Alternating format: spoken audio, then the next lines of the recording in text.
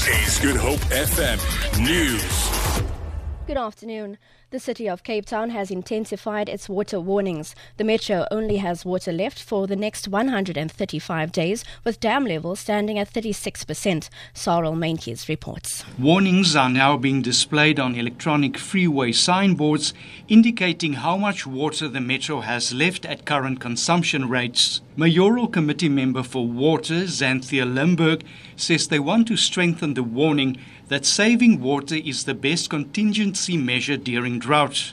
The city has already adjusted its water consumption target downwards from 800 million litres to 700 million litres daily. The city has pleaded with water users, including residents and businesses, to heed the call. Cyril Mainkes, SABC News, Cape Town. Northwest ANC Chair and Premier Supra Mahumapelo has rubbished claims by some in the ANC that Brian Molefe is not a branch member in the province.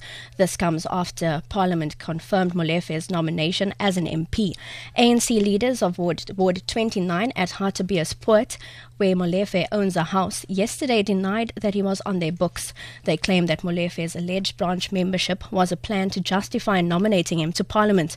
Mahumapelo insists that Molefe is a member in good standing. We've audited all our 407 wards in the province, and in the audit report that in Hartbeespoort, Comrade Brian is a member. I mean, we can't explain more than that. And all these people who say they've got an issue, you know, simple, Brian. You simply write to the secretary of the branch, and the branch convenes a meeting to give a platform to present your matter. I don't know when the social media and other media platforms become official platforms for raising internal organizational matters. It's uncalled for. The civic organisation SANCO is calling for an urgent review of the National Crime Prevention Strategy to ensure swift response to acts of criminality threatening the safety of communities. This follows yesterday's violence in Pretoria West, where 2 houses alleged to be drug dens were torched. More than 10 houses were torched last weekend in Rosettenville, south of Johannesburg.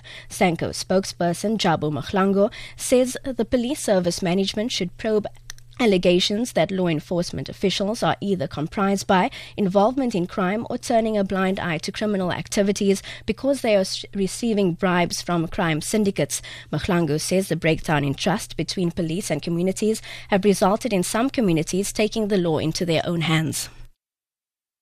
Under the agreement, more than 1,000. And finally, hundreds of protesters have rallied in the Australian city of Melbourne in opposition to a deal to send refugees held in offshore camps to the United States. The agreement was struck last November with the Obama administration, but its future is unclear after President Donald Trump condemned the deal earlier this month as dumb. Phil Mercer reports. Under the agreement, more than 1,000 refugees from Australia's offshore detention centres in Papua New Guinea and Nauru would be resettled in the United States. Campaigners in Melbourne have urged the government to ease strict border security measures and allow them into Australia. They've argued the refugees are Canberra's responsibility and that hundreds of migrants at camps in the South Pacific would not be included in the deal with the US. It's unclear if it will go ahead, following sharp criticism by President Trump. For Good Hope FM News, I'm Robin Frost.